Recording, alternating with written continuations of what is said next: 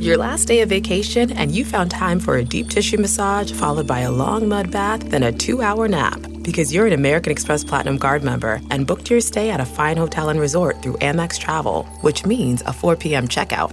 And those relaxing vacation vibes can keep going at the airport in the Centurion Lounge. Just a splash. Before you board the plane, back to reality. That's the powerful backing of American Express. See how to elevate your travel experiences at americanexpress.com/withAmex. Terms apply. Looking for a new high-end mascara without breaking the bank?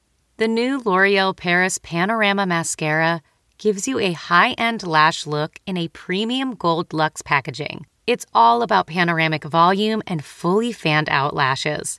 With its tapered brush, the new Panorama Mascara catches every single lash, giving you the false lash look without any of the hassle. Say goodbye to clumps and flakes, because this mascara is specially formulated to resist them all day with up to 24-hour wear. And the best part? It performs better than Luxe mascaras at only a fraction of the cost. You can buy Panorama Mascara on Amazon today. Now entering Nerdist.com.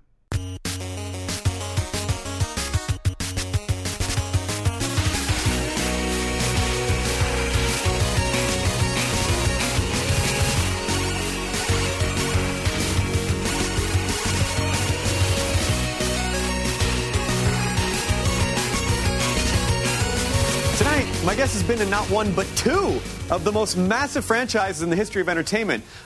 He's gotten to be a lovable hobbit. He's endured one of the most heartbreaking television deaths on one of my favorite TV shows, Lost. And if that weren't enough, he's an incredible adventurer. He's been all over the world. He has a show called Wild Things, and it's essentially a quest to showcase the most exotic insects and animals. I've been friends with this guy for a number of years. I'm inspired by the way that he pursues anything that he's passionate about. It's one of the main reasons why I want to have him on the show. He's in one of the most disturbing horror films that I've ever seen, called Pet, which you should watch. And he has a new film called Atomica that we're going to talk about tonight. Dominic Monaghan is talking with Chris Hardwick. All right.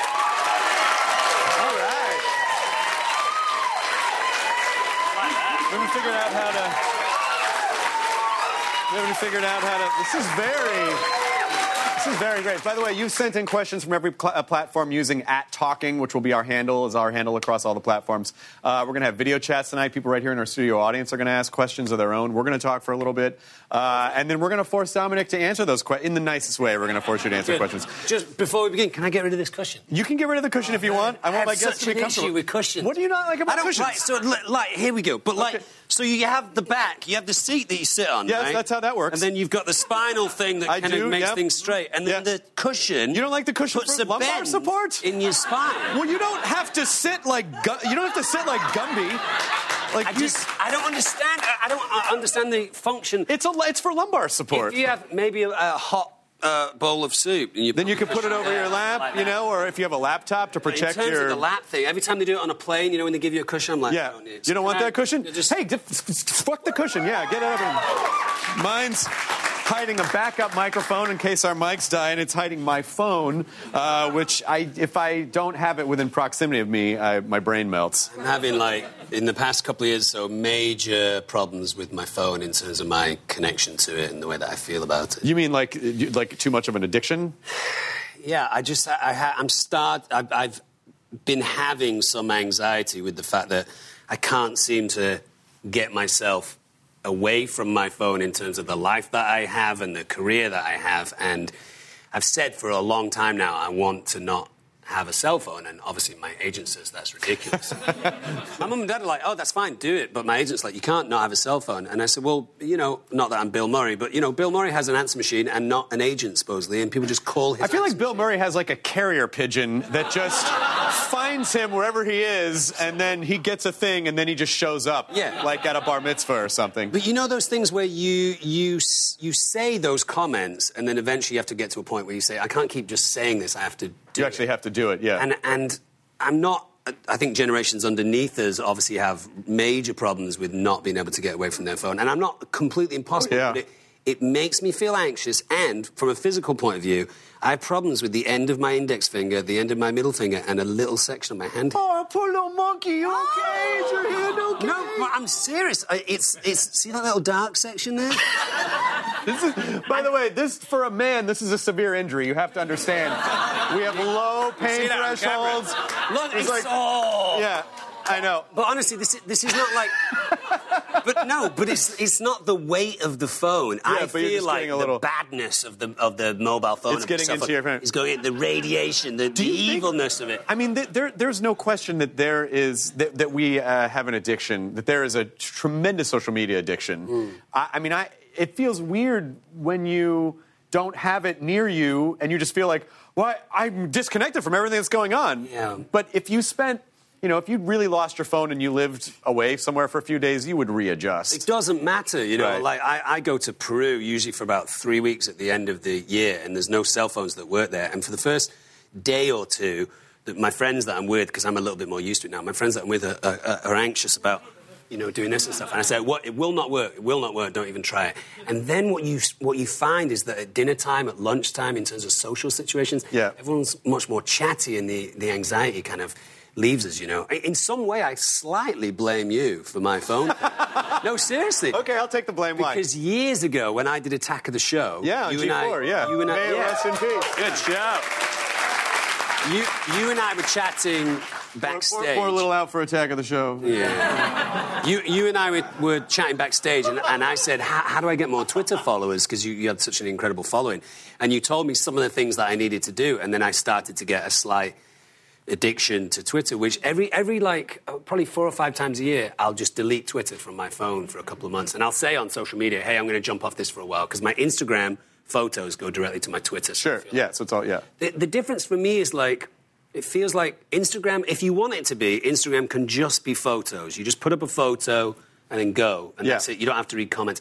Twitter feels like a bunch of gossipy... Well, it's hard. It's hard, and it's also because social media has conditioned us to think that every time your brain fires off an emotion, you need to put it on social media. Right. And so a lot of times you can get into a thing with someone, and then they're like, oh, I don't even think that anymore. I just had that thought, and I wasn't even paying attention. Like, what do you think it is about humanity in particular that is so that it just plays to our greatest weakness? Because it tricks you into thinking you're connected, it's good for work, it's good to find out what's going on, but really it's so much of it is just like a security blanket, an ego pursuit. What do you think it is? Yeah, I don't know. I mean, I wonder if that Warhol thing about everyone's going to be famous for 15 minutes puts us into that social media place of like, I have a voice and it's relevant. But I think there's some damaging elements, certainly in terms of Twitter and Facebook, which I've not been on for like over a decade now, because I found that really toxic. In the sense that... It is really. It is, Don't ever, don't gossipy, listen. nasty You stuff. post stuff on Facebook, but don't ever read the top comments. No. Don't ever read the top comments. I feel like you said, people can hide behind that little... bird egg Twittery. It's legitimately weaponized anonymity, and I think people forget. Because I think sometimes people bundle free speech in with anonymous free speech, and I sort of feel like free speech is a right that we have. Being anonymous is a privilege. Yeah. And I think people weaponize that privilege, and then it feels like it's the most cowardly of all acts. So you're going to go after someone, and they don't know who you are, and you're going to get away with it? Where's the... Yeah, I mean, the Leslie Jones stuff was just disgusting. It was abysmal. Yeah. And I mean, for you, it must be worse, because you in some way kind of represent that Twitter thing and the... It's not that... I mean, listen, I whine about it. You were, though. I whine about it to my wife sometimes, and she's like, what are you doing? Because it really isn't... I don't get it that bad. People just go, your fucking face is dumb, and I'll go, oh, and or they'll go... But you do get a lot of traffic, and you have a lot of followers. I do get a lot of traffic, and so as your traffic goes up, your percentage of trolling goes up, and some people just want to fuck with you, and that's the way it is. And, but if that's the worst of it, I mean, people...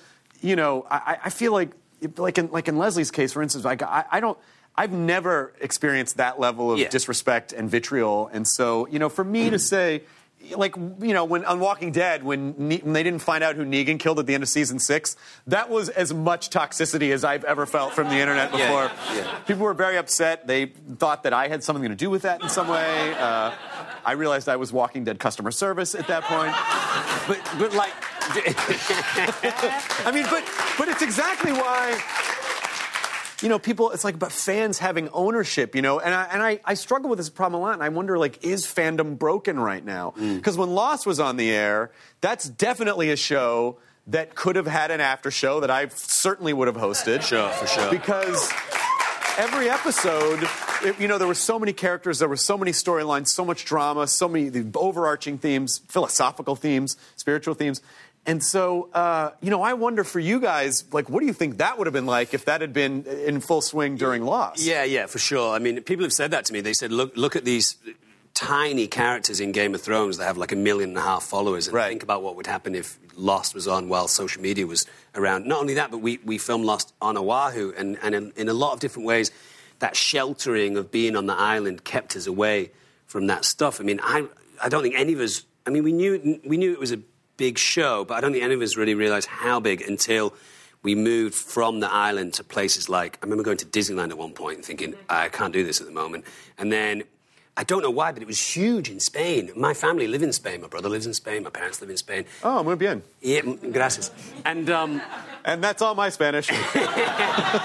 And I think because in England it moved from a terrestrial channel to a digital channel, so it lost a few followers. In Spain, it was just on their major channel the entire time. Massive deal. So even now, like walking around Barcelona or Madrid or Seville, it's much more of a big deal than it is, in Manchester or London and stuff. I don't know. I always took the stance of I'm not a writer, I'm just a character. So it's the equivalent of shouting at Huckleberry Finn for something that Mark Twain did. Right. I've never heard it put that way before. That's fantastic. It's got nothing to do with me, Hey, what are you doing on that stupid raft? I would say you wrote me here. Paid for it. Please, stop yelling at me. So we were attributed quite a bit of blame. Luckily, the character that I played, for the most part, was a good person. If you play a despicable character, like Michael Emerson's character, he had told me at a convention that, obviously it blurs the lines. People would come over to you and say, you're a horrible person. It's like, I'm actually just an actor playing a horrible person, But that type of stuff happens all the time, It's a great show to be involved with, but I think, I don't know, man. It's a weird kind of poison chalice, those things, because, like, I am always aware of what will eventually be your epitaph, And I always think, they're going to say, like, he was in Lord of the Rings or he was in Lost. And I think, God, is that the accumulation of my entire life that I was in these things? No, but I do think someday, let's say 100 years from now when you die, you're missing a huge opportunity if your tombstone is not a hand that says "Not Penny's Boat" written on... This has to be... So 2 things. First of all, if you guys at home have any suggestions for what we could call the after show for Lost, #talking, let us know. I'm kind of curious to see what people think. Remember, I was at a party with at J.J. Abrams' house, and I was talking to his dad, who's a lovely guy, and we were talking about that moment, and he said in all of the TV programs that he's ever seen, in all of the things that he's been exposed to through J.J.'s career and just watching TV in general, he said that moment broke his heart, and I was like, I guess we achieved the thing that we said. It's one of the most heartbreaking deaths. I mean, everyone, Charlie just represented that guy who he was trying to do the right thing, and he stumbled along the way, and he had some success and some failure, and, we wanted it to work out with Claire, and it just, it's like the whole thing.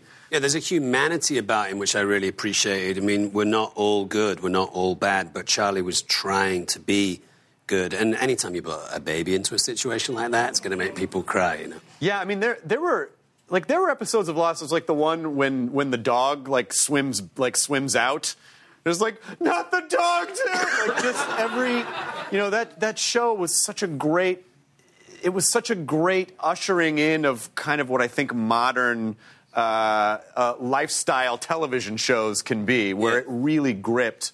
Because I remember, even during commercial breaks, they would have stuff for the, the Hanzo Foundation and then, Dharma and all these secrets. Did you guys ever do any of the... What are you guys talking about over there? We can literally hear everything you're doing, right? You're still doing it. Huh? Is you guys okay on your camera? Someone's in trouble. Do you even know who that guy is? I think there's as we know when we watch TV and it's our favourite show or it's something that we come back to week by week. There's the things that we know that work about our favourite show, our favourite characters, the location, the storylines, and then there's that thing, that intangible thing that you just can't put your finger on, that the reason why you love Star Trek so much, the reason why you love The Walking Dead so much, the reason why you love Star Wars so much. And the thing about Lost, certainly for me, the first year, the show is incredible, but that first season of the show, when we would watch it and we were all together, they added a beautiful chemistry. You've got the flawed good guy, you've got the flawed heroine character, you've got a guy who you can't quite trust, you've got someone who seems to be noble and fantastic location and mystery and stuff. And you got Hurley. Yeah. And there's just... There's something about it. They've added that magic concoction. I think between JJ and Damon, they sat down and said, if we're going to have this opportunity, let's throw in everything that it takes to create a great show. Yeah, but how far into the series did did they tell you early on, like, Charlie's going to have this arc, and around probably around season 4 maybe, or season 5? When I left? Yeah. No, I left at the end of season 3. Is it season 3? Season 3. Lots of people say that to me. Lots of people say, so when did you leave, I feel season like 5, it was longer season 6? than that. I said, no, because I came back quite a bit. But when Charlie actually, croaked was the end of season 3. I had said to Damon and I were friends right from the start. Damon Lindelof, co-creator. I'd said to Damon right from the start, if you ever leave, like, I'll leave with you if you're into it. And he said, oh, well, that's good to know, kind of politically and just, from a show point of view. And then as we got into season 3 and started to explore this idea with, Desmond kind of saying, I've seen your destiny and it involves your death, Damon and I started talking. He said, look, I think we can write a really fantastic arc for you, but in writing that arc, it puts us into this, place where you have to leave. Or we can explore a way that this arc doesn't happen for you. And I thought, I don't know if I'm going to get a better opportunity to make a difference in this show as opposed to dying with a group of people or dying at the end or just being in the background with the baby or with Claire. So that was kind of how it happened. That's not to say that there weren't elements of being disappointed when it happened or feeling like, have I done the right thing? But ultimately, from making an effect, I think I definitely did the right thing. Yeah, because you guys have to understand, it is very difficult not only to get on a show, but get on a show that stays on the air and then have that show be a hit show. Yeah. So to kind of help make the choice to leave is that's scary as fuck, to be honest. Yes. Because you never know. This business is so mercurial and you don't know. So how do you as Dom go, this is right, this serves the story, but there are other things that I know I'm going to be able to go on to do, or I'm going to be okay. How do you know you're going to be okay? Yeah, I work on instinct a lot, and you know me by now, I like scary shit, I like things that force me to be in the moment, and being in the moment for me is either being around kids, because they always force you to be in the moment,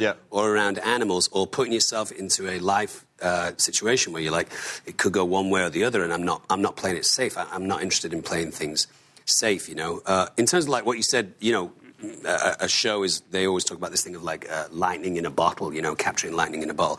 My brother and my dad, who obviously I adore, are extremely snobby about TV and film, So I'll be like, what do you think of this? And they go, it was all right, but I didn't really like it. And I'm always saying to them, guys, just to write that thing and get it accepted, just to have that thing that's accepted, get the money to turn it into a film, just to cast it even slightly correctly, all of these working parts to get yourself on set. And in a heartbeat, you're like, I didn't like the ending. That is kind of funny. It's just going back to the social media thing. That is one thing that totally gets under my skin is when people are just dismissive of stuff. Like, what did you make for the last 3 months? Exactly. This shit's hard. Come on. They say it's rubbish or whatever. Or they do this. I'm obviously a big Manchester United fan, and lots of people. Yeah. Oh, nice. That's cricket, soccer. Yeah. Lots of people who don't appreciate a certain player will say, he's rubbish or he's fat. This guy Wayne Rooney, who scored more goals for Manchester United than any other player in the history of football, 250 goals. I already forgot everything you just said. My brain does not absorb sports, but I understand he's good. So to put it into context, he scored more goals for England than any other player, scored more goals for Manchester United, the most successful English team of all time, than any other player. He's a record breaker ×2 in an elite fashion. And people say, he's rubbish, he's fat, he's crap. he's not fat. Do you know what I mean? He might look slightly bigger than other players, but if you put him with the man on the street running, he would slay you. He'd absolutely slay you. And his skill level, like, he might not be as good as the elite players he plays around now, but his skill level in terms of, like, you or I, he'd make us look like we're wearing shoes on the wrong feet. I tell you, I, for one, am shocked. I personally expected more from soccer fans. I had no idea that it was so toxic. And my God. When you want to talk about toxicity in fandom, like, that's where you... I mean, listen, I might get shit online for nerd stuff, but I won't get fucking murdered if I wear a Star Wars thing in a Star Trek bar, you know? Like, it's pretty hardcore. That is, you want to talk about lifestyle fandom, that is like really attaching your core beliefs and values to a thing. Yeah, it is pretty hardcore. And I did, I mean, I'm from Manchester. I did, jump on that ship a long time ago, and I'm not leaving. One of my uncles said to me a while ago when Manchester City, the rival team of Manchester United, were on the rise, he said, I think you backed the wrong horse. And I said, well, what, am I going to jump off that horse and jump on another one now? What type of integrity would that show? I'm going to stick with the team that I supported all my life, And they bring me a lot of adventure and a lot of drama. But, like, we play on Saturday. I'm going to be up at 4:30 in the morning to watch the game. Oh, wow. And it completely changes my mood over the weekend and the coming week, But, if I'm in Liverpool, I'm always looking over my shoulder a little bit. Because that's our main rival, You're not a sports fan, period. I don't, my brain does not absorb it. Both my parents, my mom is a rabid sports fan. My dad was a rabid sports. My mom, like, legit calls into sports talk radio shows. And what's her sport and what's her team? She's football, college football, basketball, college basketball, baseball. Holy shit. Tennis, golf. Like, she watches everything. I remember I called her. I came home from a trip, and it was whatever. I can't remember any of the goddamn. You really are bad. Oh, yes, I am. I'm so embarrassed. I'm going to ask this question. Please don't be mad at me. What team does Aaron Rodgers play for? Packers. The Packers. The only reason I know that is because I'm friends with his girlfriend, Olivia Munn. That's the only reason that I know that. He's a very nice guy. He's a very nice man. Very sweet. Obviously very talented. But it was when they were in the playoffs before the couple of weeks before the Super Bowl, and I called my mom. That guy got him from a trip. I always call my mom when I land to make her let her know I'm okay. Yeah, shut up about it. And so I go, hey, and she goes, oh, did you get in okay? Yeah. And she was like, well, it's raining. You want to be a little careful. What the fuck are you doing there? What are they doing? They did this to Aaron Rodgers last year. Well, if they're going to fuck him, they might as well take him to dinner first. So is your seatbelt on? Are you wearing your seatbelt? Like, she's just like that kind of a sports fan. But for you, at Nerdist Mom on Twitter, you should follow her. She's hilarious. Nice. When she's watching. But for you, growing up, it's like I can't retain numbers, and math doesn't work in my head either. For you, is it that you can't remember scores, you can't remember players, you don't understand? You understand the sport, right? It just doesn't interest you. You know what sounds weird is that it's that if I can picture myself doing something, then it is of interest to me, and maybe that's just a part of my inherent flawed narcissism. And then people are like, well, how come you like Harry Potter so much? And I'm like, because I can fucking picture being a wizard. That's why. So that's... But, I mean, I think there's some... I can't picture throwing a ball at someone and having him catch it and go, yeah, points. Yeah, you have to be an absolute tank to be an American football player, but I think you'd be a pretty good, like, pool player. I'm good at darts. Table tennis. Anything that's inside. I love shuffleboard. Shuffleboard's great. Yeah. Shuffleboard's great. I could picture myself being on... Oh, Doctor Who? Yeah, I can picture myself being a... You're a Doctor Who fan. Yeah, I'm a big Doctor Who fan. Capaldi's maybe going to leave? He's leaving? He is leaving, right? Is he leaving after... Said he was going to leave? What, they're doing another episode, another 2 episodes? I think maybe just the Christmas episode might be is it the Christmas episode maybe going to be the last one? But he's wrapping it up. Did you throw your name into the hat? An American cannot... I think one of the rules is an American cannot play... I mean... It's like a Bond thing. It's kind of like a Bond thing. And there are, Matt Myra has a theory that James Bond is a Time Lord, and that's why he is. I like that. But, one name that I saw being thrown around was Tilda Swinton, that I think would be amazing Tilda Swinton. But would you consider... I stuck my name out there just because I think you have to when it comes to Doctor Who, because it's such a fandom...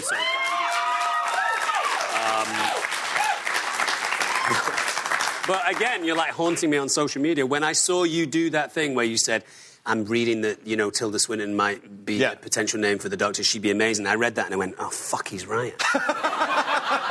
She is fantastic, Tilda Swinton. I loved her in Doctor Strange, that moment. Oh, yeah. The moment where she realises that she's struggling with her death, that beautiful moment where she says, I've been here so many times, and right at this moment... Can't see past it. I can't work out what to do. I just thought that was a beautiful... I feel like she's the ancient one. But then she's also great in Snowpiercer. Did you see Snowpiercer? Yeah, she's brilliant. Everything she's in, she's just so... She's brilliant in The Beach. She's so sexy in The Beach. Yeah.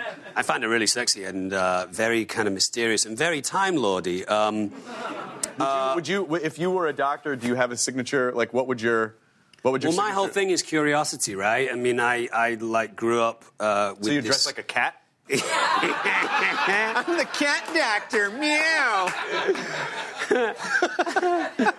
I grew up with this quote from Einstein, which is, blessed are the curious, for they shall have adventures. Sure. And I always thought, wow, that's an amazing quote. And I have this sticker that says, be curious, which we give out to people whenever we go traveling. So I think the idea for me as a doctor would be... I'm interested in the minutiae. I'm interested in how things work. I'm interested in the microscopic thing. I have microscopes around my house and, you know, obviously interested in insects, which are the smallest type of animals, apart from bacteria and stuff.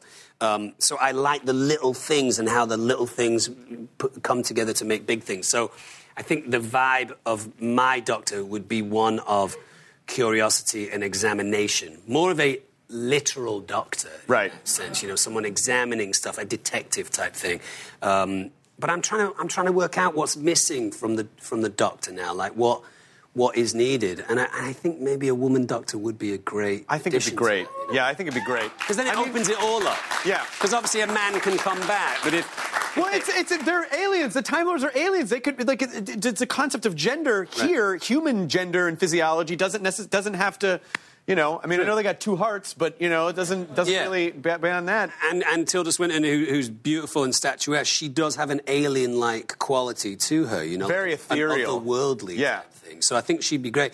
I heard Kate Blanchett was being talked about as well. Really? Yeah. Holy shit. I mean, it's hardcore now. She'd be a great master. I think she'd be a great master. Yeah. Because you've never... You know, she's just so she just gets so absorbed in everything that she does. Yeah, I think she'd be a great master. I agree. There's two TV shows that terrified me when I was a kid. One was, I don't know if you guys remember Wurzel Gummidge. I don't even think it came out over here. Those aren't real words. No, well, it has a slight Doctor Who connection because John Pertwee played Wurzel Gummidge, and it's the story of a scarecrow who's based on his personality able to take his head off and replace his head with, like, evil Wurzel or, like... It's a children's show? Yeah, it's a children's show. It's terrifying. So he'd, like, twist his head around and then put on, like, you know, athletic Wurzel or, like, smart Wurzel or evil Wurzel, which was terrifying. So my mum and dad said that I would be scared of that.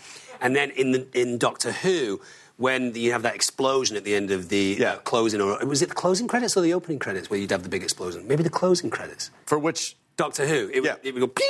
Like, at the very end? At the beginning, there was the ping, and then it would go through, and then at the end. So at the end, I think when I was a kid, the very end credits, it would, you know, show the director, and then it'd go, and my mum and dad said I'd be, like, hiding behind the sofa. So it's been a big thing in my life, Doctor Who, and the fandom of it has changed over the years. I remember going to New Zealand and seeing Pete Jackson, and one of the first things he said to me within, like, 20 minutes said, are you watching Doctor Who? Whoa, hardcore, Pete. Like, not seen him for a couple of years, and that was his question. I do want to get to some Lord of the Rings stuff later in the show, but I want to talk about Atomica. First of all, I want to tell you that Pet is one of the most disturbing films I've ever seen. Oh, yeah, you guys should watch it. I really like that film. It's great. You'll watch the trailer, and you'll think it's one kind of movie, but it is not that kind of movie at all. It completely surprises you, but you play...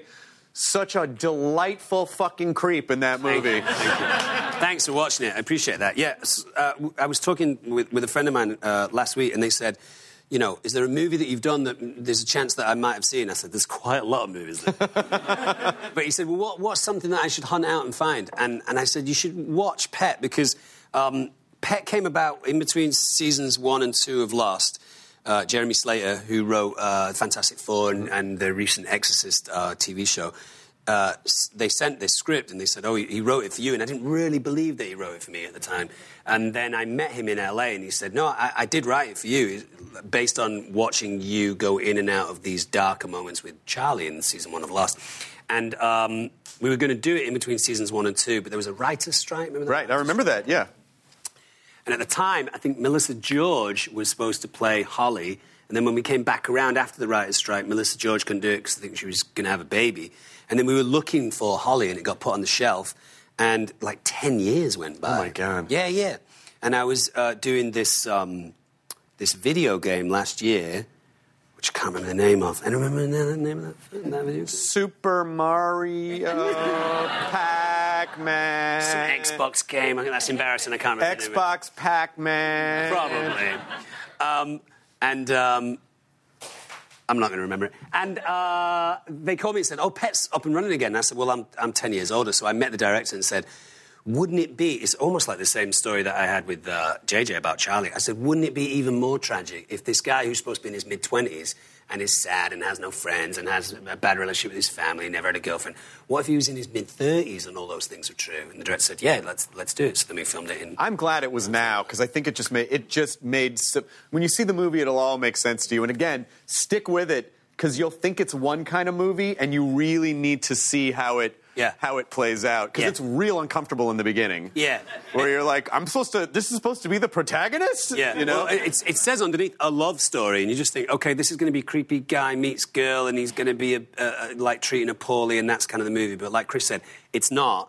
We would watch it at these screenings, and I'd seen it so many times that I would jump out and get food or go get a cup of tea or something, and I'd come in for that moment where they go, oh, shit, and I'd leave. There's a few of those moments the audience in there. They're like, oh, my God. Yeah, it's fun. And Ksenia Solo, who plays the girl, she was great. Absolutely fantastic. So what is Atomica? Do you want to tell me about Atomica? Yeah, Atomica, man. Atomica is this film that I did before Pet. It was originally called Deep Burial. It's a story of a lady who gets a call that a underground nuclear center base has stopped communicating with the outside world. So she goes to check out why they've lost communication. When she gets there, she finds me. I play a character called Robinson, who seems to be a little crazy, but he has spent 2 years underground in this bunker on his own. And he tells her that the other gentleman that's in the bunker with him went crazy and tried to kill him. And he doesn't know where he is in this bunker. It's like 2 miles long, this bunker. So she tries to find him. When she eventually does find that guy, played by Tom Sizemore. Great casting. Great. Tom Sizemore says, my character went crazy and tried to kill him. So it's a whodunit, who do you trust whilst the world is about to explode. It's fun. It's myself, Sarah Habel, Tom Sizemore. We filmed in Washington State in a actual... non-working anymore, underground bunker. Oh, wow. Yeah, full of bats and owls and centipedes. Oh, I absolutely loved it. Oh, my God, that must have been like, Dom, stop playing with the bugs. We need to come and do this, please. We need to shoot now. I loved it. I love caves, and I love creatures that live in caves because they have all these adaptations that we don't have because we don't live in caves. And there'd be all these bizarre creatures, and, yeah, most people would get scared, and I'd be like, give me a minute, there's a bat over here. Let's dig through the poop and find some smaller insects. No, we can't do that, Dominic. We're going to keep talking to Dominic some more. We're going to turn to the... Wait, where's the... You said turn to the steady camera. Where's the steady cam? Steady cam's way back there. So I can't actually turn to it. There he comes. Just so I can see the light coming. Okay. So we're going to keep talking to Dominic when we come back. We're going to take a short break. We're going to have fan questions. We're going to talk about Lord of the Rings. We're going to talk about wild things and insects. More with Dominic Monaghan on Talking with Chris Hardwick. Welcome back. Welcome back to Talking with Chris Hardwick. I'm Chris Hardwick of Talking with Chris Hardwick. What a lucky coincidence. So we asked the internet some lost after-show names. Here's a handful. Dresser Look on Twitter says, Talking all everybody. I guess I was supposed to sing that. Alaska Joko says Lost for words. That's pretty good. Jared GC says Spoke Monster. S. Lizarek says The Dharma Inquisitive. Jammer 1508 says Not Penny's After Show. That's a pretty good one. But then this one I think might have actually been it. Brian J. 1987. Lost in Conversation. There it is. Perfect. Hit the table there. That actually worked out pretty well. Do you, I think this is from your Instagram. This is you and this is... That's me and Foxy. Yeah, that's you and Matthew Fox. What was this about J.J. Abrams? Yeah, so when we were shooting the pilot, we talked about this idea. I explain it here in this thing. It's in Empire magazine. We talked about the idea that Charlie always wore this black hood. And I said, when he puts his hood up, he should adopt this slightly more dark Jedi, Sith Lord type thing, so that the audience get to know. So if the audience watch Charlie walk away, and in the very last moments of that shot, he puts his hood up, the audience go, oh my God, something's going to happen. Charlie's shifting. So we played on that idea, and if you watch Lost, whenever Charlie's got his hood up, something's going on. Something's going on. Yeah, either psychologically with him or something in the future is coming. It's like oranges in The Godfather, right? Yes. Every time you see oranges in The Godfather, someone's going to die. Now, did you call JJ and go, remember the hood thing? Right before Force Awakens? Remember when I did the hood thing? Should I be in this movie too? Man, JJ and I are friends enough that it's a very delicate balance with those Star Wars things, but Okay, I'll help you. JJ, what the fuck? Put him in a Star Wars movie. He can't tell you that, but I can say that because you're there and I'm here and you're probably not even watching this. There you go. Yeah, that's all right. I got you. Thanks, man. No, it's a very delicate thing, and JJ and I did talk at length about Star Wars, and we continue to do it. I watched those films. I loved Rogue One. I saw Rogue One is 3 times at the cinema. It's fantastic. Fantastic, right? Yeah. And I got all dressed up in a Darth Vader costume, and just loved the whole thing. I did. That's great. You have to be careful because obviously it's work. So what you want to do in those situations is say, JJ, I love you. I know you're getting pressure from every single person on the planet to be in Star Wars, but I love Star Wars too. And then you just have to leave it like that. It's weird, right? I mean, you want to do it, but you don't want it too much. We do have a live chat. Okay, we have a live chat, actually. Someone's going to live Skype. Did we say Skype or chat? Do you want to say live chat? Okay, we have a live chat. Someone's going to ask you a question live right now. Where are they? There they are. Hey, how's it going? Hi. What's your name? What's your question? My name's John. I'm a big fan of comic books, and I was wondering if... John broke. Can I not? Oh, no. John's brain broke. Okay. Keep going. I'm a big fan of comic books, and I was wondering, would you ever want to step back into the X-Men movie universe, maybe cross paths with Deadpool, or would you rather step into the Marvel Cinematic Universe? Now, should I speak to John that way? You can speak out to the camera. Hi, John. First of all, John, we need to get you a painting or something else to put on your wall to balance out that one solitary bookcase. We're going to send you something courtesy of Talking with Chris Hardwick, and you have to put it up on your wall and then send us a picture when you do. So I don't know. I mean, obviously they're both Marvel properties, but he means like the Marvel Cinematic Universe versus like what X-Men did with like Fox. I'm pretty sure that my character died in the film that I was in, which means that I probably wouldn't be able to come back as that. But I did have a blast doing those movies. Spent most of my time with Ryan Reynolds. Actually, we would drive out. Or get driven out, I should say, to set. And he's a very cool, funny guy. And you could tell at the time that his wheels were whirring a little bit with Deadpool. Yeah. That he was like, because he's such a Deadpool fan, he's like, it's not really the Deadpool that I wanted to do, but I'm glad that I'm doing a Deadpool. Right. But I saw Lauren Shuler Dana, who's one of the producers of X-Men, a few months ago, and she said at the time when she was on set, her and Ryan would be sat around saying, if we were to do another version of Deadpool, we should do it like this, and then years later it became... Doesn't it just look like guys looking at us through a window right there, just like... Stop looking at us! I'm John.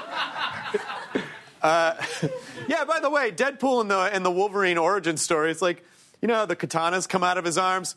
How the fuck did he bend his elbows? Those are long blades. Yeah. Every time they're going to go, where is that? How is he supposed to bend his... Yeah, it's true, man. By the way, Logan, spectacular. Oh, you saw it? Oh, my God. It is... I want to go see it. It's so good. Now we have time for a fan from the audience that's going to come up and ask a question. So come on up, ask your question. Hello. What's your name? Hi, guys. I'm Katie. I'm from Long Beach, California. Nice to see you. Hi, guys. It's like candy floss or cotton candy. Oh, thank you. Nice. Wow. you too, Morrissey. I like that. Thank you, yeah. I'm a Man U fan, so I was really excited about it. Anyway, so I'm wondering, do you ever have girls troll for you that have a Hobbit fetish? Hobbit fetish? And wait, this is a two-part question. And if so, have you ever indulged that? That's a good question. That is a really good question. Is anybody... You know, is any girls are like, show me your weird hairy feet, Hobbit? It's been a little ruder than that. Yeah, there are some... I try and keep my Twitter feed relatively nice and friendly so that everyone can see it, but there are some people who have approached me for weird things like that. There was a girl who... Not going to mention who she was, but there was a girl who was... How do I put this right? She asked you to climb her like an ent? Yes. There was a girl who it seemed that her ambition was to do the fellowship. Mm-hmm. Yeah. Okay. Sure. Yep. Yep. Not gonna tell you how successful she was. So you're saying she was kind of making her way around the Shire? She was doing the rounds. Making her way around the Shire. Spent some time in Wellington, and she did the rounds. And you were the one who said, "You shall not pass." Good question. I actually think, in the grand scheme of things, I think Billy Boyd kissed more members of the Fellowship than she did. It's a completely different story. Yeah, I have a special thing for you, though. Where is it? Oh, here it is. This is very special. Oh, Elvin Cloak, you're going to disappear. Yes. This is for you. There you go. You disappeared. Remember, you guys can always be a part of this program here on this show. Just reach out to us on all platforms. @Talking is the handle. We're going to let you know who our guests are. You can ask them anything. We'll try to incorporate it in the show as best we can. We'll be right back with more Dominic Monaghan on Talking is the Talk.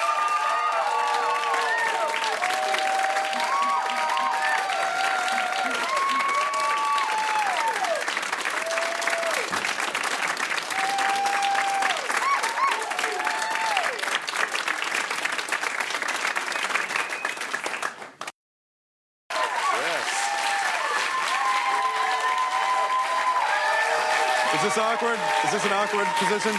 We're back. I'm sitting very romantic. I feel like this is a first date, and I just keep creeping closer. Like I'm liking it. What do you know? I thought the U-shaped couch would be good because it's sort of like, you know, it's a little. But I wonder if it's maybe because you don't know what to do with your legs the whole time. I can't do that anymore. I'm sitting up like a. So tell me about everything. You know.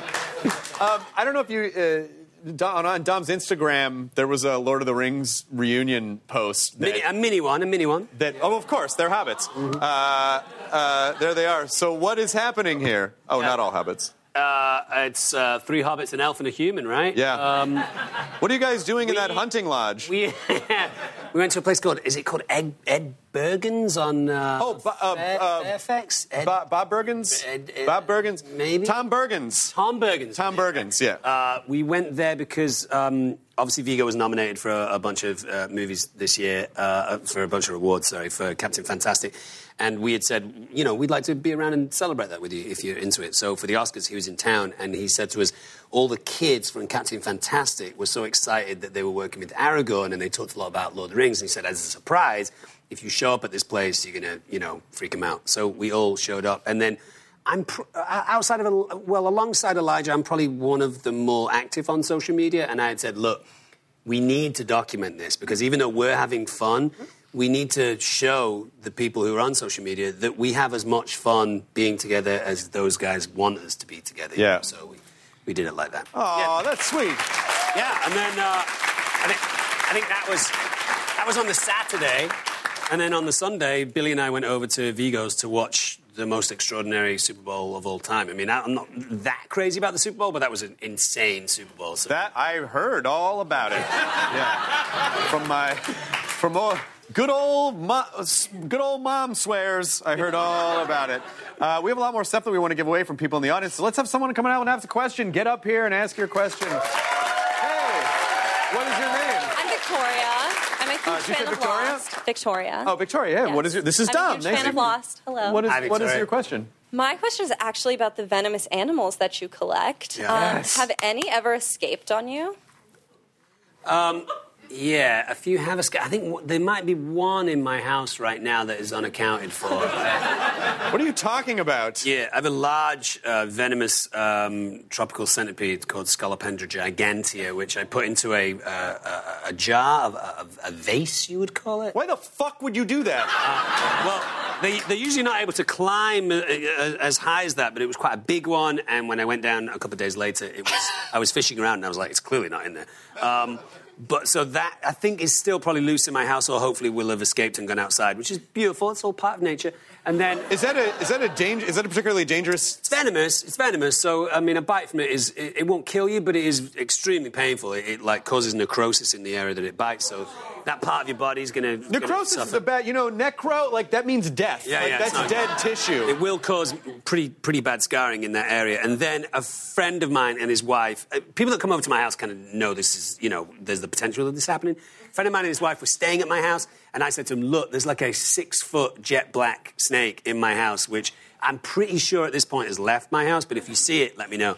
So... and it was big, like the biggest, like about... Are you dating anyone? Are they cool with this stuff? They're okay with it. Everyone's all right with it. So, you know... It's about as big as this couch. So I was in Brazil, in the Pantanal, the kind of open grassland of Brazil, and he called me, and he never calls me when I'm on location because he's in the industry as well, and he kind of knows that, you know, it's not going to work. Wait, you're talking about the snake? The snake called you? Yeah, the snake called me. Hey, where are the chips? Where do you keep your mice? Yeah, where's all the food? I'm starving. So my friend Nigel calls me and says, hey, we just opened up the trash can to put some trash away, and there's a big black snake in the trash can. What do we do about it? And I said, go upstairs and grab one of my... I have a whole bunch of terrariums upstairs in my house just in case these things happen. So I was like, go upstairs, grab this terrarium, put it inside. He's like, is it dangerous? Is it venomous? I was like, no, it's fine. So he puts it in. I said, did you close the roof? He said, yeah. And I said, okay, it is venomous.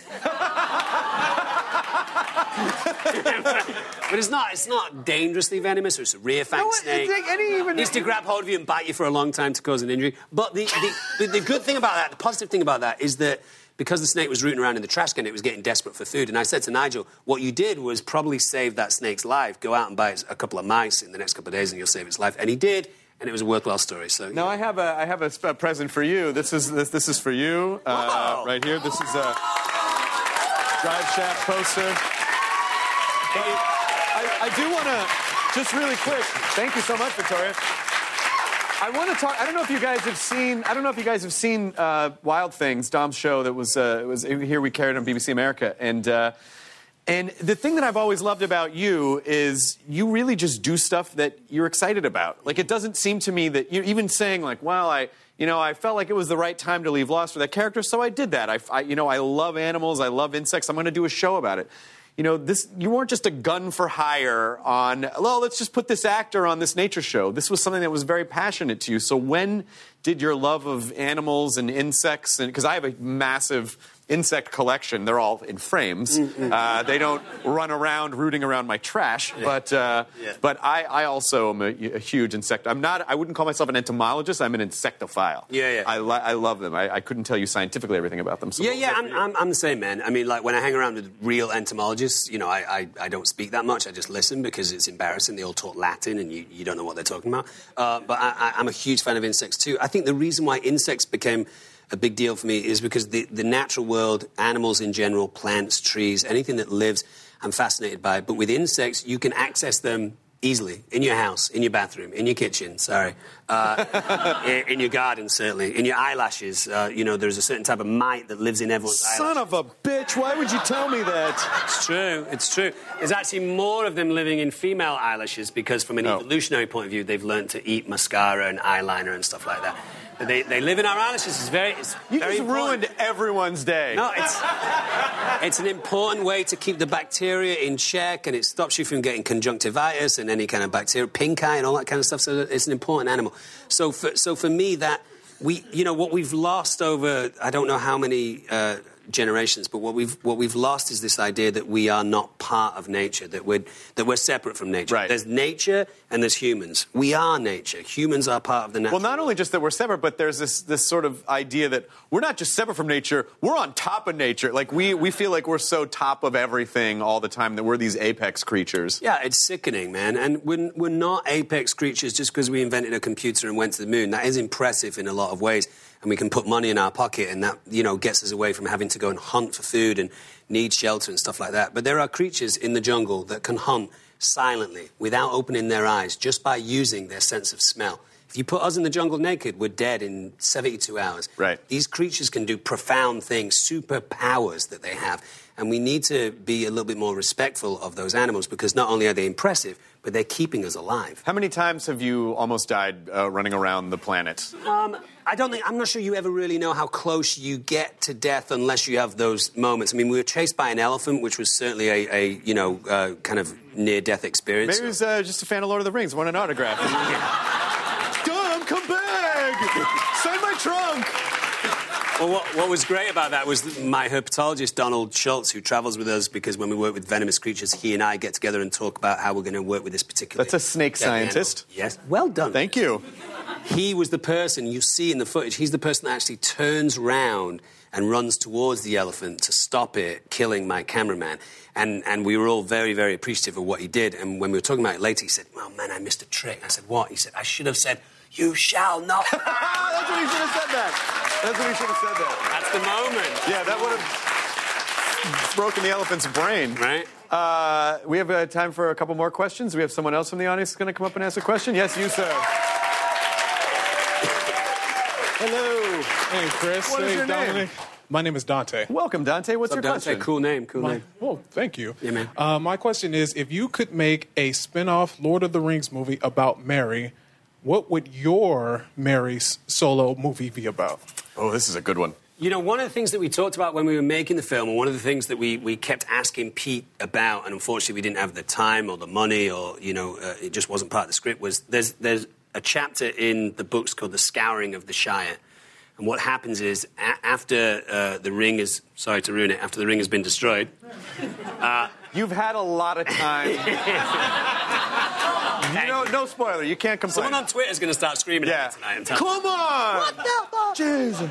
So after that happens, the hobbits head back to the Shire as slight warrior-type characters. They're certainly the toughest guys in the Shire. And Saruman, Christopher Lee's character, is now in the Shire, and he's taken over, and it's completely degraded, and all the creatures and all the animals and the plant life has all gone. So we run him out of the Shire in a very military operation. And we had said to Pete, we've earned this right now. We're in armour and we have swords to do this. And, Pete just said, look, there's certain things that we can and can't do. And there's so many endings in that trilogy, and we just couldn't do another one. So I would want to see Mary as a warrior, Awesome. Thank you, Dante. Cool question. Yeah, just some other Lord of the Rings questions. American Node on Twitter says, Dominic, have you gone back to New Zealand since the end of Lord of the Rings? Oh, man, I've been back to New Zealand a bunch. I've probably, since Lord of the Rings, been back 5 or 6 times. I did an episode of Wild Things there looking for the largest cricket in the world, this thing called a weta, massive grasshopper-type looking creature.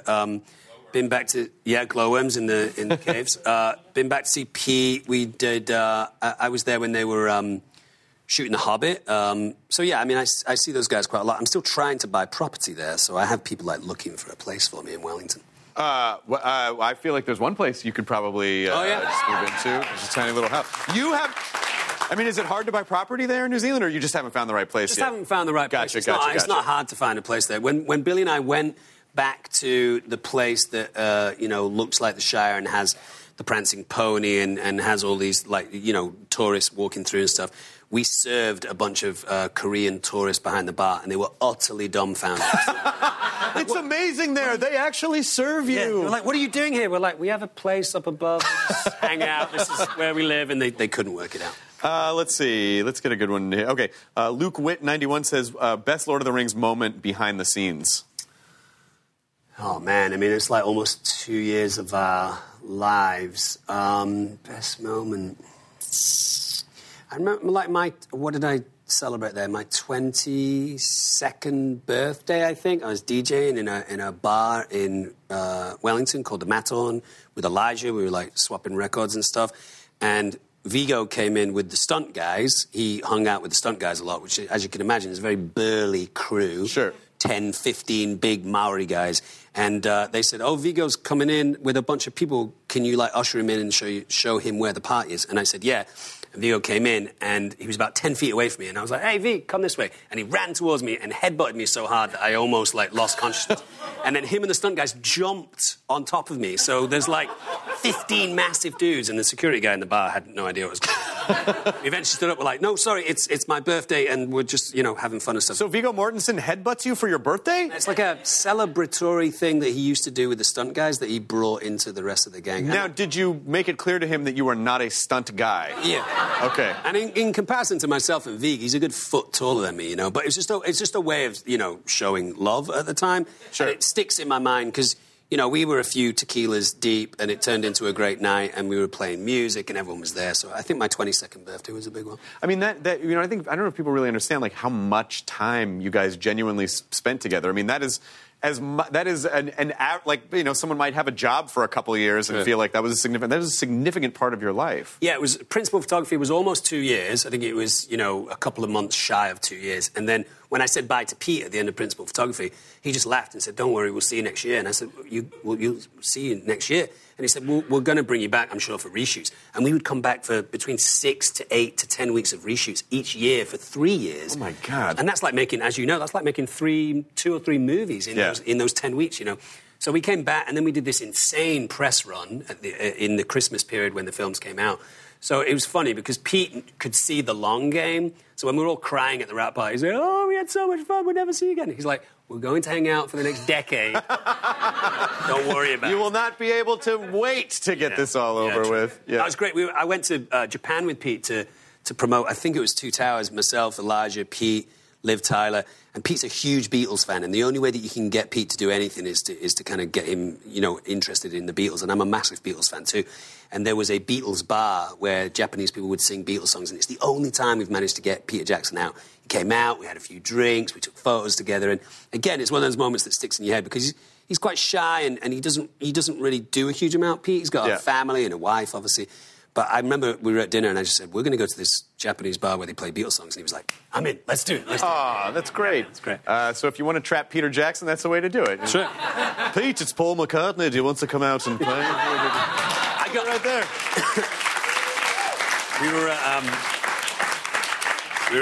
We were at the Vanity Fair party. We were lucky enough to get invited to the Vanity Fair party for Return of the King.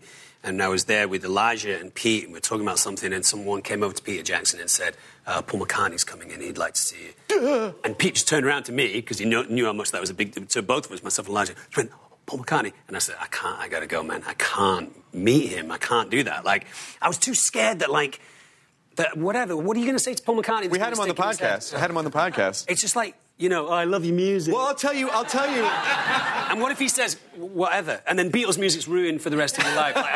So I ran off. He met Elijah and Pete, and they chatted, and I just said, I can't do it. It's too precious to me. I'll tell you about, we can probably cut this out of the show because this is about me and not you. But let's talk about you. Okay, so we had Paul McCartney agreed to come on the podcast. Came on a couple years ago.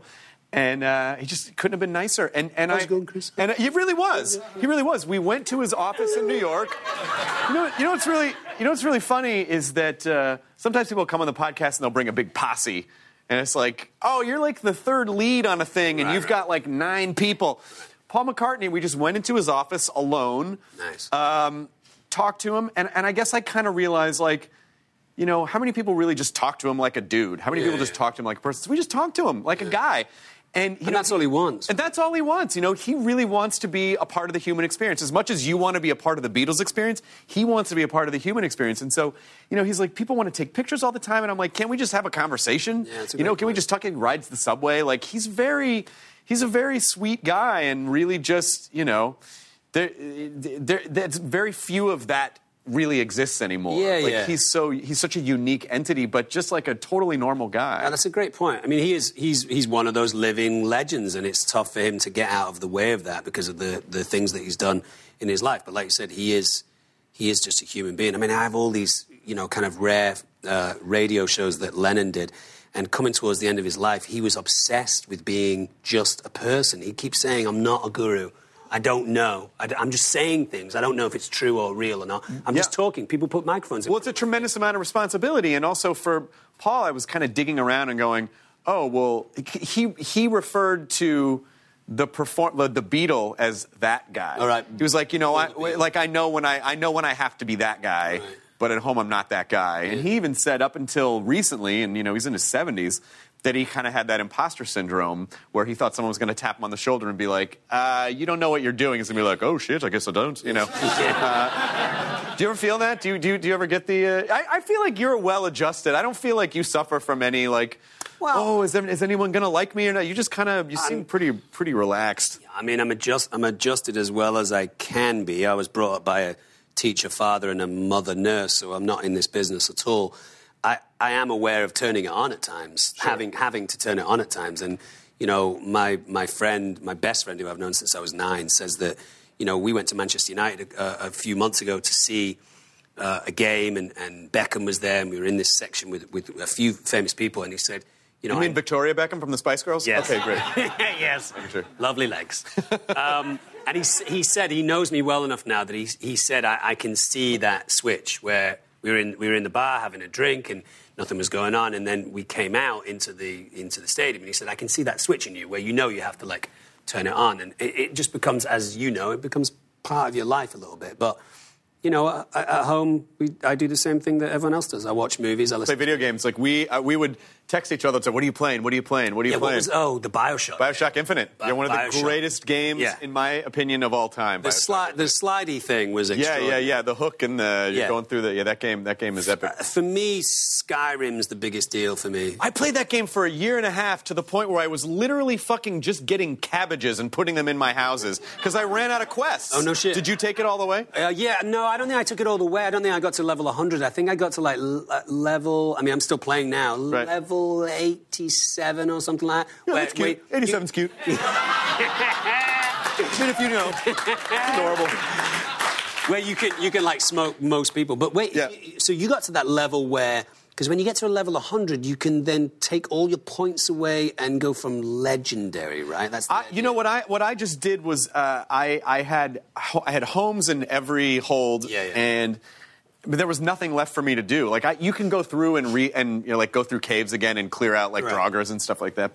But at a certain point, there was literally nothing left for me to do, and I would just go get cabbages and fill them up in baskets. And I adopted a couple kids, and I'd go and you'd run in and they'd run up to you, and you'd be like, I don't know why. I got nothing for you. I can't do anything. The grinding thing gets a little annoying. I would get really excited coming home from location or thinking, okay, I've got nothing going on Sunday, I'm going to play Skyrim. And then you realize once you start playing it, I have 2 hours of grinding to do before I can do the thing that I before you can actually, and that's what's really hard is that the more my schedule gets tighter, my favorite games are RPGs, and they just, take 40, 50, 60 hours, and you can't just play for a half hour. I like immersive worlds, and I'm playing The Last Guardian right now. Have you seen that? It's absolutely stunning. Where I'm such a huge fan of creatures. You wake up in a cave where there's a griffin dragon type creature that's in there with you, and then you adopt this slightly unnerving relationship with it where you're helping it out, it's helping you out, but it can kill you. And then sooner or later it becomes like a puppy dog, and it's beautifully drawn, Japanese, I think.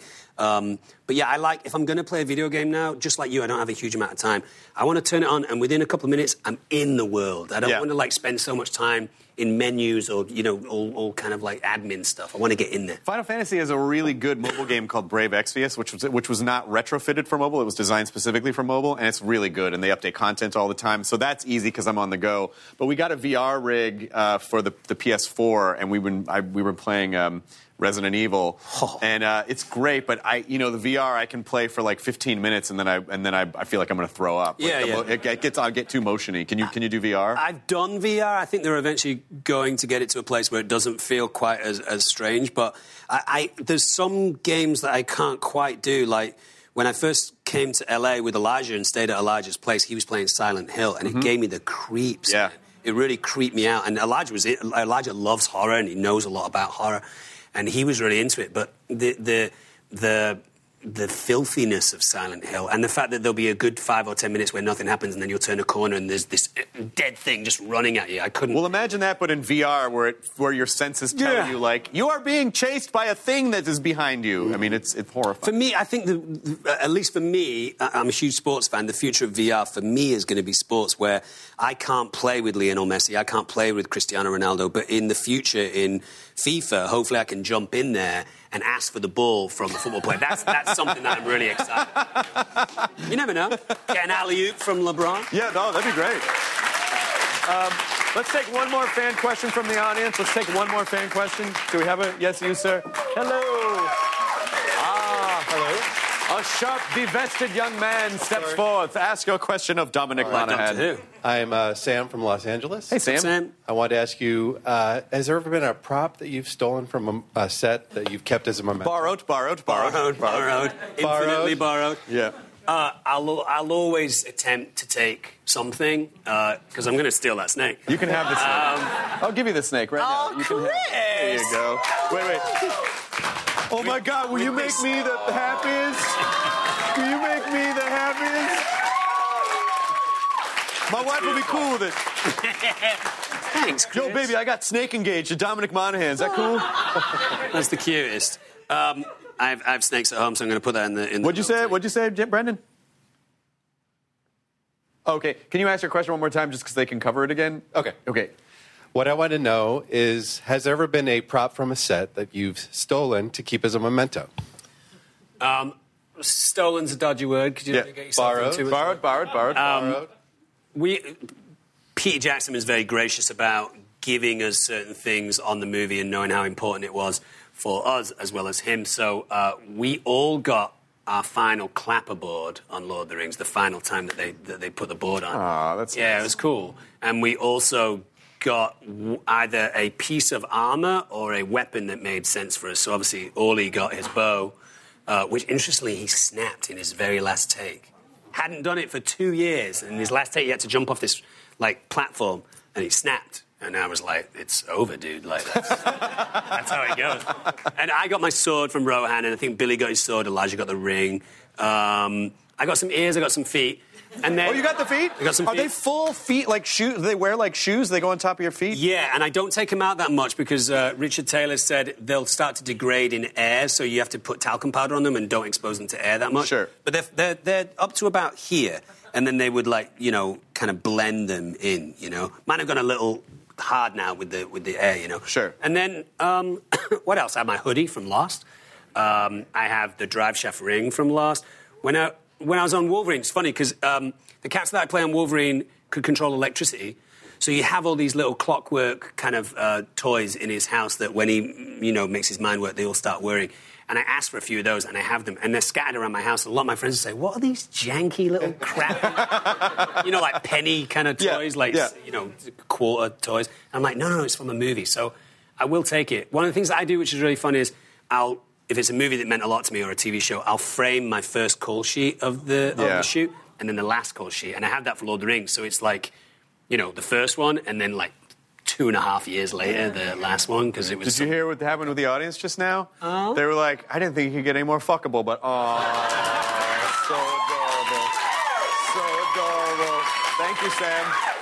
Thanks, man. So, as we're kind of wrapping this up and now you have this snake to take home, do you have any kind of parting wisdom or advice for, as someone who I said seems well-adjusted, seems to only pursue stuff that you're very passionate about, what do you say to people? How do you find what you're passionate about? How do you pursue what you're passionate about? What are some parting words of wisdom that you can give to people? Oh, man, I don't know about wisdom. I'm still trying to work it out myself. I think you always are, and hopefully you always feel like you're a student of life. But at this point, what would you say? Yeah, the things that have served me over the years and seem to continue to do the same, and anytime I have the opportunity to talk to young people or college students or university people, I always say, do you know what you're intending on doing? Do you know what you're thinking about doing, as a career?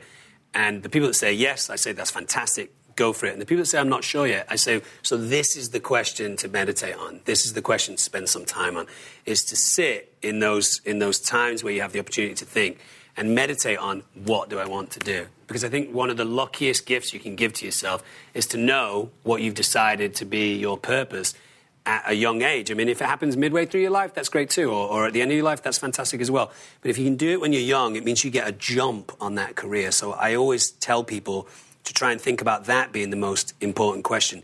And then from there, I'm a big believer in intention, which is one of the major reasons I think that I've been able to navigate into things that I want to do. Think about that thing that you want to do in the future and then spend a lot of time creating that picture of the life that you're going to walk into. This is something that JJ and I talked about a lot.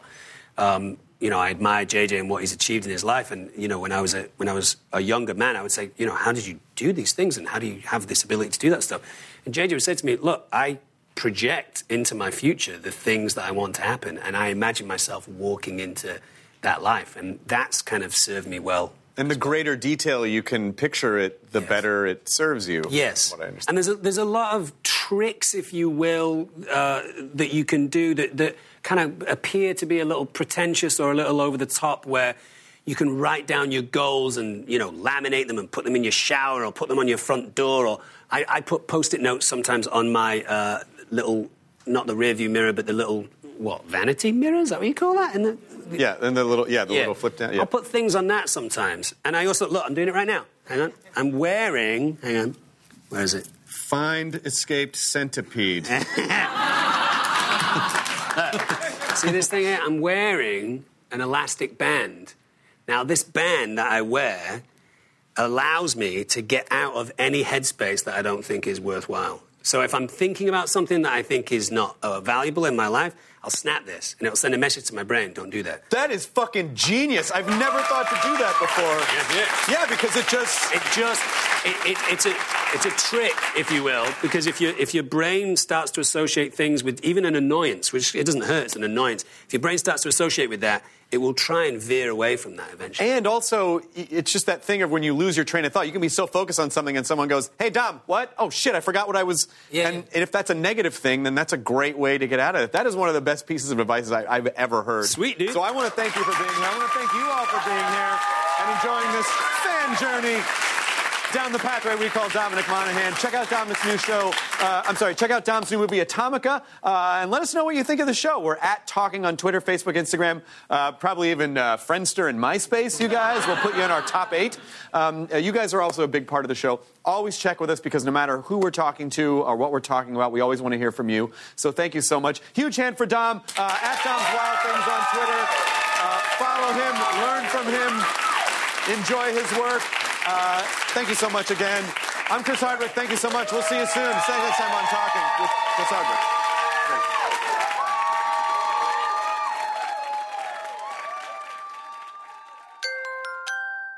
Now leaving Nerdist.com. Enjoy your burrito.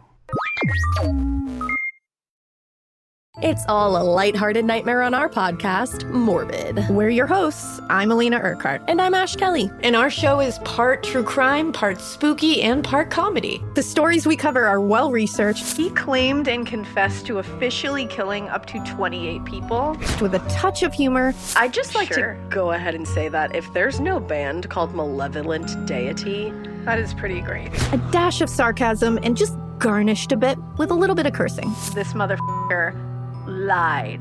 Like a liar. Like a liar. And if you're a weirdo like us and love to cozy up to a creepy tale of the paranormal, or you love to hop in the Wayback Machine and dissect the details of some of history's most notorious crimes, you should tune in to our podcast, Morbid. Follow Morbid on the Wondery app or wherever you get your podcasts. You can listen to episodes early and ad-free by joining Wondery Plus in the Wondery app or on Apple Podcasts.